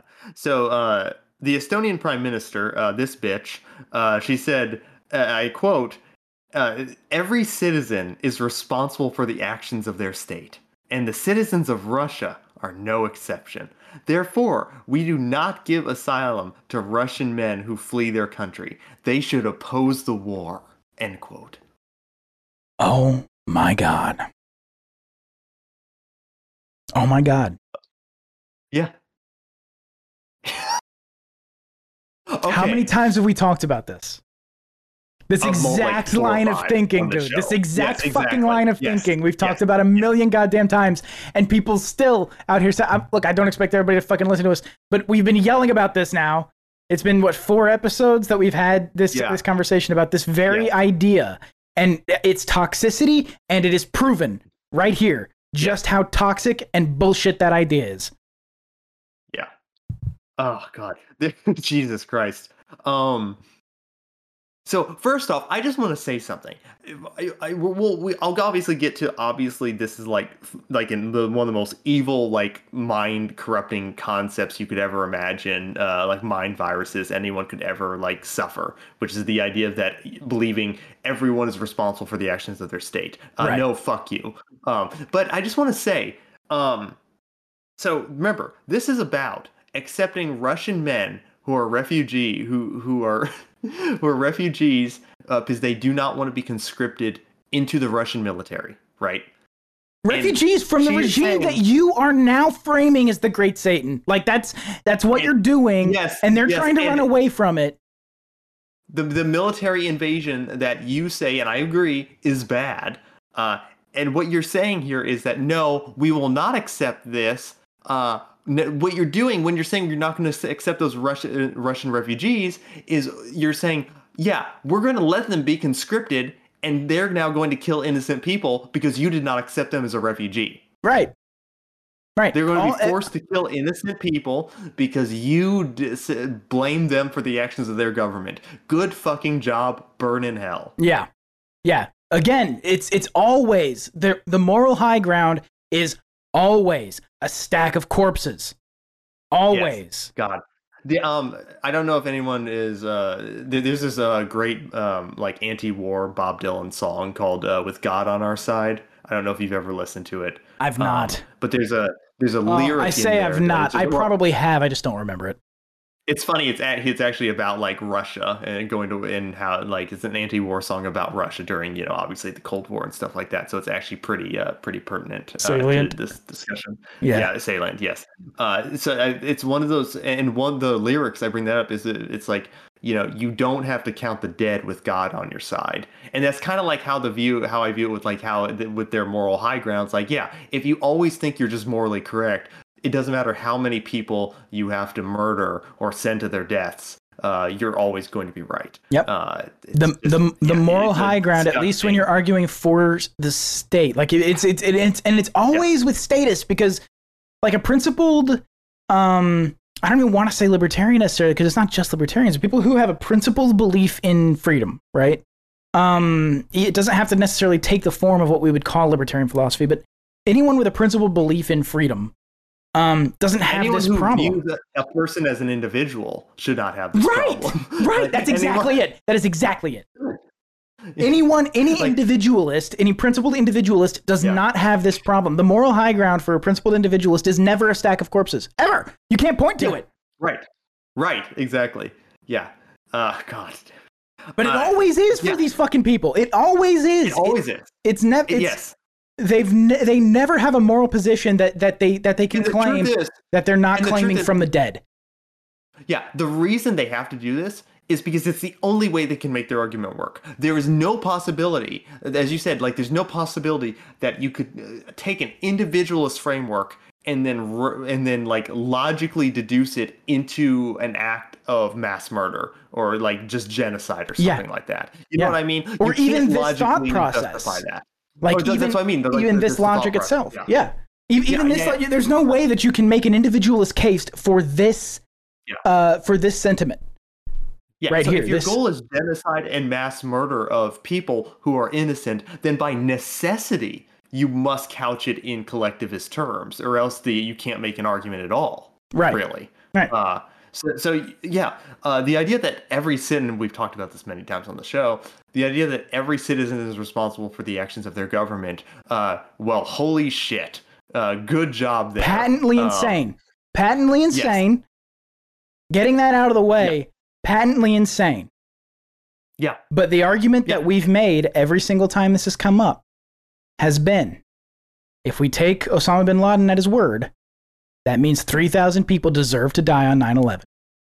That's right. By this exact same logic. Yeah. And if you truly believe this, like if you genuinely believe this, then you're like, if you're a part of any nation state at all, maybe you're part of like, I don't know, Switzerland, who's like, hasn't really like, I don't know, then, you know, maybe I'm sure someone will say, well, actually they murdered, vigorous neutrality. Fairly neutral in comparison to like other countries. But unless you live in like Switzerland or some small state like that, more often than not, you probably live in a state that has a government that has murdered innocent people across. You know, you've genocided. And also domestic people too. You've genocided. Yeah, you've definitely genocided. Yeah. So, if we really follow this train of thought, then most people's lives on this earth are forfeit. Yeah, necessarily. Yeah, if you believe that the government of the United States actively going out and mass murdering people means that I am actively going out and mass murdering people, well, therefore, that I am now an active mass murderer, well, then you can justify anything you want practically at that point. Christ, it's a degree. You know what it is, dude? And this is the thing that always blows me away, man. We constantly get accused. Well, you more than I, but I don't get so many people yelling at me. People who think like us, I'll say, constantly get accused of nihilism. Constantly we're being accused of being nihilists or moral relativists or something, or bullshit. Right. Yeah. And I fail to see how I am a nihilist or a moral relativist and these people are not. The position that you deserve whatever comeuppance comes your way because of the actions of the state under which you happen to have been born. That is such that position effectively, kind of what you were driving at, that position effectively justifies that we all just kill each other. Yeah. Or ourselves. Yeah. And it doesn't really matter because it's justified either way. Right. So it is the height of nihilism. That's just the thing where it's like whenever someone calls me a nihilist or like calls anarchist nihilist in general, it's just like you don't know what that word means, or you're using it in a very uncommon way, I should say. Sure. Like if I was truly a nihilist in the way I understand nihilism, then I wouldn't really care. Like I wouldn't be on Twitter like talking about things I care about because I wouldn't care about anything. It'd all be pointless. I wouldn't be concerned about this shit. Right. It wouldn't bother me. Or if it did bother me, I would pretend it didn't, right? Because ultimately, it would just be apathetic. Right. Yeah. Ultimately, my position on nihilism is they pretend not to care. Not they don't actually care. Right. They actually have beliefs and think things and all this. So you can't not and be a sapient being, but they pretend not to because it's more comfortable that way. That's just my own little opinion of nihilism. But it's entirely this logic leads entirely to that.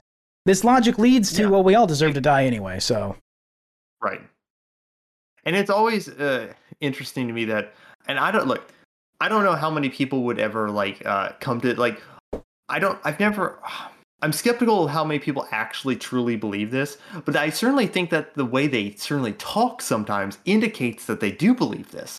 When you look, we've talked about on the show multiple times, when you look at the Hiroshima bombing, in Nagasaki, like the atomic bombing of Japan, you see this where it's like, yeah, they just view them as Japan. Right. All the people that died, Japan died. 200,000 Japan died. Yeah, that's exactly right. Yeah. Well, so we talked about this with Kim Robinson. I think they do actually think this stuff up until the bomb hits their house. Right. And then it's like, well, I had nothing to do with this. Right. I truly think they do believe like this. I think they do think like this until it comes home to them. Yeah. And of course, the anarchists are always getting critiqued that, well, I think like Robert Higgs always talks about, it's like, the evils of the state are quite exemplary and the evils of anarchism are all hypothetical. It's entirely conjectural. Yeah, I think he says entirely conjectural. The evils of anarchism are entirely conjectural. The evils of the state are I can't remember what terminology he used for that. But yeah. It's the exact that's obviously not the exact quote, but that is the quote. Yeah. Yes. This idea that anarchism has all these bad results is conjecture, and the idea that the state somehow solves those same problems is plainly false to anyone who cares to look.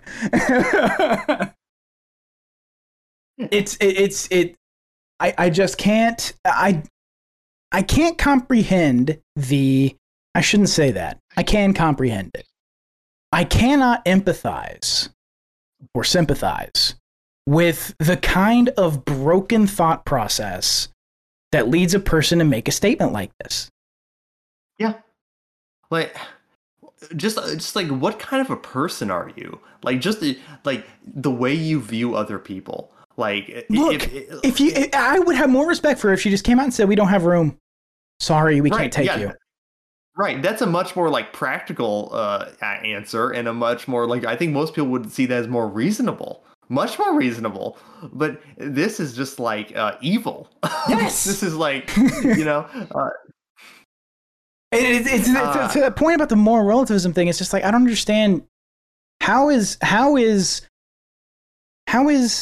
being ethically deontologist relativism, and this is not. Right. If I was a moral relativist, I would say, well, that's how they do it in their country. It's fine. Exactly. That's exactly right. Yeah. It blows my mind. It blows my mind. That's like I said, I can't sympathize. I cannot sympathize with the. Yeah. It's also one of the things that, and I'm not saying this is exactly the same thing before people it's a lot of people always use this example, to like the Holocaust, but it's also one of those things. It's like, the United States government did this. The United States government intercepted, I think, a German boat loaded full of Jewish, what would be refugees, and FDR essentially turned them away. Yes. Back to Germany. Yes. Yeah. Knowing full well what was going on. Yes. Knowing full well what they were escaping. Yes. Yeah. It's a very similar thing here. It's a similar thing. It's conscription. I mean, what? Yeah. Right. Which is again, listeners, you'll know this, but I'm just saying it just to kind of vent because I've been arguing about this for a couple days. Conscription is literal slavery. Like, no. See, you owe a duty to the dirt. Right. You owe a duty to the dirt, you see. And because you owe a duty to the dirt, it's your job to be enslaved by the government when they tell you to. Because you owe a duty to the earth, to the dirt. Don't you get it? But just the dirt within these lines. Just the dirt that's within these particular lines. The dirt that's over that other line. That were drawn at a certain date, not a day before that date, only after this date. All right, no. You have to make sure that your dirt chart is up to date. The dirt chart that has all the lines on it of the dirt that you owe a duty to and the dirt you don't owe a duty to. You have to make sure you have that one. You have to get the highest of high cartographers to make sure the lines are perfectly accurate. Yes. Hold on. I'm sitting here. I'm looking at my dirt chart, and it appears that the dirt to which I owe a duty is between the Atlantic and the Pacific Oceans, and it's north of the dirt that's called Mexico, and it's south of the dirt that's called Canada, and that's the dirt that justifies my enslavement. Right. Yes. Lovely. Because the magic dirt said so. God. It's fucking, I hate those fucking arguments. I hate those arguments so much, and I see you have them all the time. Yeah. Like, if you're a person and you're saying that, no, we're not taking Russian immigrants because you should, or no, the basic argument would be like, if you're saying, no, they deserve to be conscripted, that's their duty, and you're also saying, oh, the Russian military is enacting an unjustified invasion, what the fuck are you doing? Which one's correct? What are you? Yeah. So wait. So it's an unjustified action what the Russian military is doing, but you have an obligation to go do an unjustified act? Yeah, that's what she should have said. Wait a minute. That's what she should have said. She should have just come out and said, no. See, you owe a duty to the dirt called Russia. And because of that, the government gets to enslave you and make you kill your ethnic brethren, the Ukrainians. Yes. And you have to go along with that because you're a good citizen, right? That's what she should have come out and said. I've literally seen people with Ukraine flags in their bio talk about how the Russian military, that the Russian citizens owe a duty to the very Russian military that they're opposing right now. Like, they don't. Wait a minute. They don't think again. Wait. You back them up to that point where it's like, wait a minute. So you think this is an unjustified aggressive war, and you also think that this person owes a duty to fight that war? Yes. That is what I think. And you back them up to that point, and they don't think again? No. Oh my God. Yeah. Like, look, dude. Look, it was like, I don't know, 4 a.m. in the morning. I hate myself, so I'm like, you know what I'm gonna do? I'm gonna look at the comments under this tweet and peer into hell. And and oh boy, I don't know if you've seen this. You know, why don't we go through some of them on the show if you have the tweet pulled up? I don't have it pulled up at all, but we can absolutely go through it. Wait, is it this one? Is it this? Every citizen is responsible for the actions. Is this the one? Yeah, that. Oh, tweet, okay. That tweet. I thought you were talking about a different one. Yes. Okay. No. It's a lot of them are dunking on her, so I was fairly happy about that. But then some of them, and this is this is wild. Some people were like, "Well, I wish a German politician would start thinking this way." Oh my God! What? That is absolutely insane. And then another person, the Russians only protest when they get sent to the front. It's like, oh, okay. Yeah, that's the only time. That's the only time Americans protested too. You realize that what sparked the protest against the Vietnam War was not necessarily that anyone thought the Vietnam War mattered. Like it was the fact that anyone could be sent at any time, and they were all afraid of it. Yes. There wasn't some great moral panic about the Vietnam War, no more than there was about Korea. It was the concern over being drafted to fight an unjustified war. That was what got people up in arms about Vietnam. Like, what do you mean the Russians only? Oh my God. Yeah, and these are the same people who are like, you know, pro-Ukraine flag and bio, most of them, and they're like, and they're demonizing Russian citizens for fleeing the government that they say is evil. They're demonizing the Russians who are avoiding getting conscripted into the government, who they think is evil, because they have a duty to the government. We have reached peak. I think this might be the peak of insanity of this like doublethink. It's the insane, unresolvable doublethink. It is the inherent contradiction that follows with a rejection of individualism. Like it's just inherent to the philosophy. If you're a person who is a collectivist, you must have doublethink like this, because there is no there's no allowance for anything else. One comment here, and this is a good question. How exactly are they supposed to oppose the war once they are sent to the front lines? Good question. Someone responded, I guess. I should have opposed the war when they had the chance to. They're trying to flee. They oppose it now. They're trying to run away from being sent to kill people. What are you talking about? How long? Stupid. long did these fucking morons oppose the war in Iraq? How long did these fucking idiots oppose the war in Afghanistan? Yeah. I've been in opposition to both of those conflicts since I was old enough to know what the fuck was going on with them. I was in high school. It's been holy shit, dude. It's been over a decade that I've been anti-war, that I've been against the war in Iraq and the war in Afghanistan, and they could still fucking pull my fucking draft card tomorrow. Dude, there is no.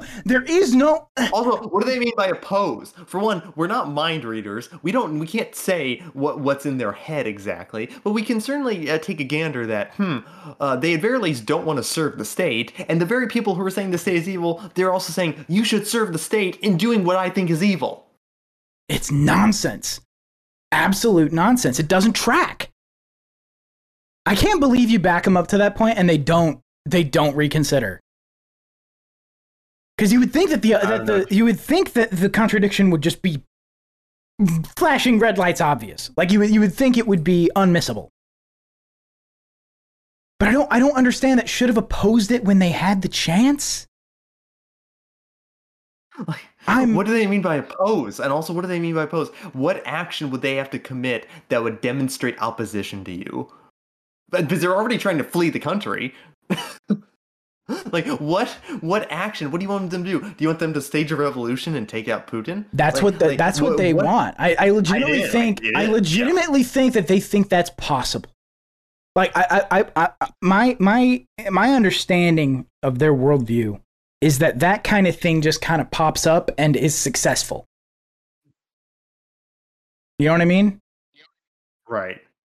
And it's nonsense. But I think they want that. I think their argument is, well, then they should have just killed Putin instead.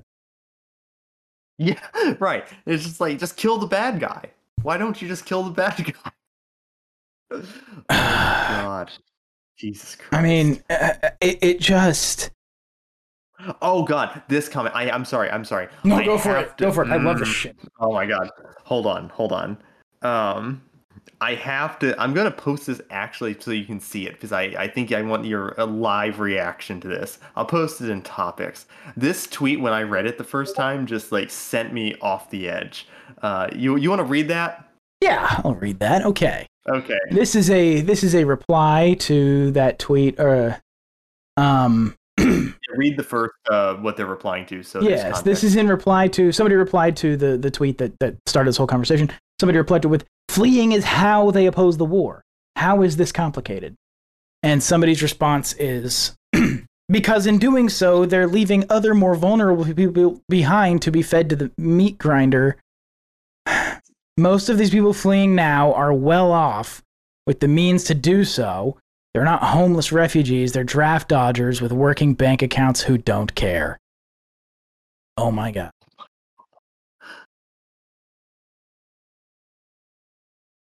So draft dodgers. Yeah, draft dodgers. So, oh my God. So the argument here is to say that, okay, so because other people could be drafted, which is bad, you have to stay and get drafted, which is good. But you have to stay and get drafted to fight in an unjust war, which which is bad. Yeah, but the support for which you will be showing by your fighting in it. Yes. Which is bad. Which is good. Which must be. I'm blown away. Double plus good? Double plus good? Double bad good? Is it neutral? Is it just a neutral action at that point? Do they just like cancel out each other? It's a morally neutral action. Do whatever you want.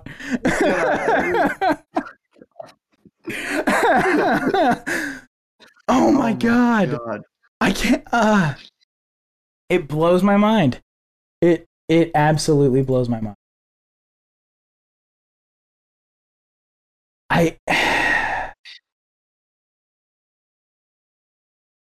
They just want people to die.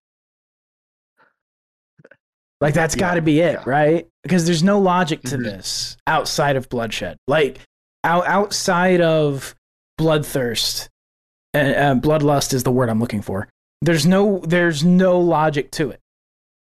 Right. It's fucking corn. It's fucking blood for the blood god. That's all this is.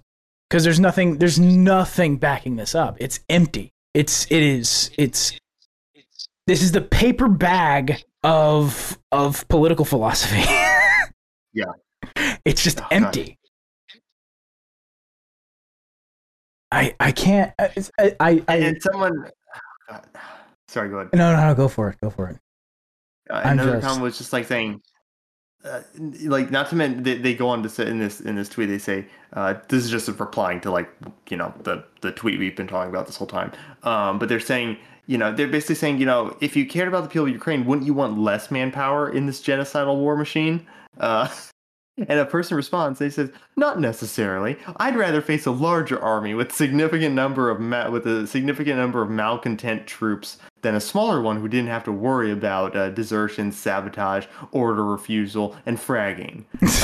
Not sure you guys are thinking this through, though. For one, you're talking about slaves here. You're talking about people who are literally going to be enslaved, and you're like, yeah, you know, I want them to work for me. I want them to overthrow their military leadership. It's like, yeah, you know, you're talking as if you have authority over these people, as if, yeah, they work for me. They're gonna do what I say. Yeah, because they're in their head, they're slaves.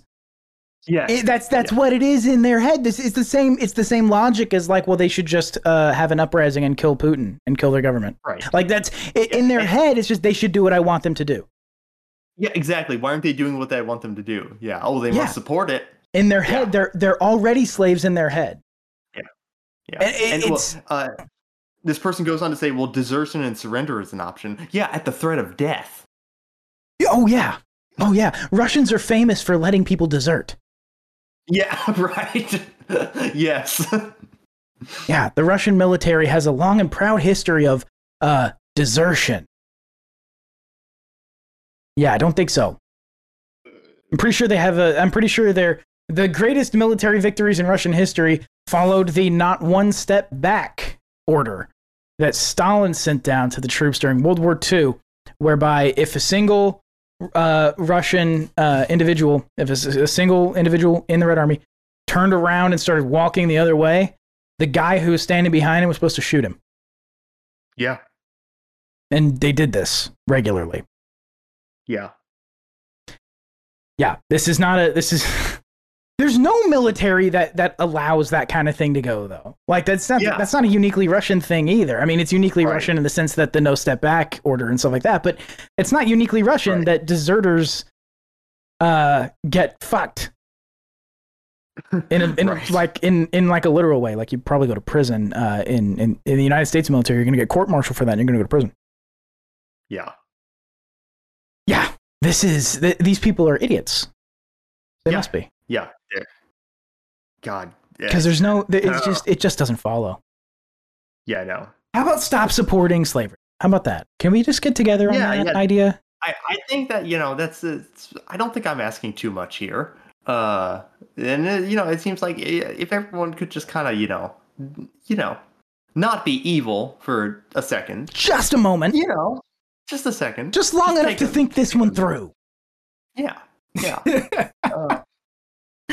All right. Well, oh God, it's so aggravating, but it makes me laugh, but it's not like a haha funny laugh. It's like a, oh God, oh boy, it's really all coming apart, isn't it? Kind of laugh. Right, yeah. It's like that nervous laugh when you're, like, on the roller coaster and you see, like, it's broken on the way down. And yes, you're the only one who notices, and you're like, yeah. It's just like, yeah. These people vote. Yeah. Yeah. If you talk about being responsible for the things your state does, these people fucking vote. Yeah. All right, man. Well, that's funny. It is funny. It's objectively hilarious. Also, I wanted to point out, all day I've seen liberals break out, like, right-wing rhetoric against, like, immigrants today. Like, if you just go on if you just, like, look, you'll see, oh, well, these Russian immigrants are going to bring problems. It's, like, unbelievable. There's no sense of irony. Oh yeah. Oh yeah. It's entirely it's again, it's the failure, it's the doublethink that accompanies it's the doublethink that necessarily accompanies collectivism. Right. There is no such thing as a principled position if you're a collectivist. I'm more and more convinced the more I see of it, and the more from more angles that I see, people who have all kinds of different opinions, but the one thing that links them is that they're all collectivist opinions. They're all based in this idea of the collective. I'm convinced that there's no such thing as a principled ethic if you're a collectivist. Like you cannot have one. They don't exist together. Yeah. They just can't. They are diametrically opposed. Yeah. Yeah, I'm convinced of that. All right. Well, I think it's about dinner time. What do you say? Yeah. I've vented out enough on this episode. Boy, it just kind of got real mad and then got tired. Yeah. All right. Well, I have an outro. Do you have what are your plugs, sir? Yeah, just you can follow my Substack at acearchist.substack.com, and then my Twitter is ace_archist. And yeah, you can find me there. And I have no appearances this week, so that's all. What about your friend? Oh yeah, my friend Pacing Jouska, Jouska. He's on Twitter. He's a really good guy, so I've heard. Definitely not me either. No, you're not on Twitter. No, I'm not allowed on Twitter. See, I got permanently suspended from Twitter. That means you can never come back. I can never have a Twitter account again, but Pacing Jouska has one, Jouska. He's on there, and then there is let me think. I don't think I'm gonna plug Dino Files, even though I just said it, because I've been very, very busy. It's coming up on bar prep time, dude. I'm not gonna have time for anything. With the exception of honestly, with the exception of this show. Because I'm going to need to do some stuff to not be constantly doing bar prep, but it's coming up on that time. So I'm probably going to disappear from Twitter even for a chunk of time. If you were on Twitter. Twitter, right. Yes. Yes, if I was. See, Pacing Jouska is going to be doing bar prep at the same time as me. So he might disappear. Oh, yeah, I forgot that's what I meant to say. Yes, right. Yeah, that's what I meant to say. All right. Well, thank you, sir. This has been excellent. No, thank you. Yeah. All right. Peace. Later, guys. Thank you for listening to another episode of The End Times Continue. For links and other information, come see us at TETC.show.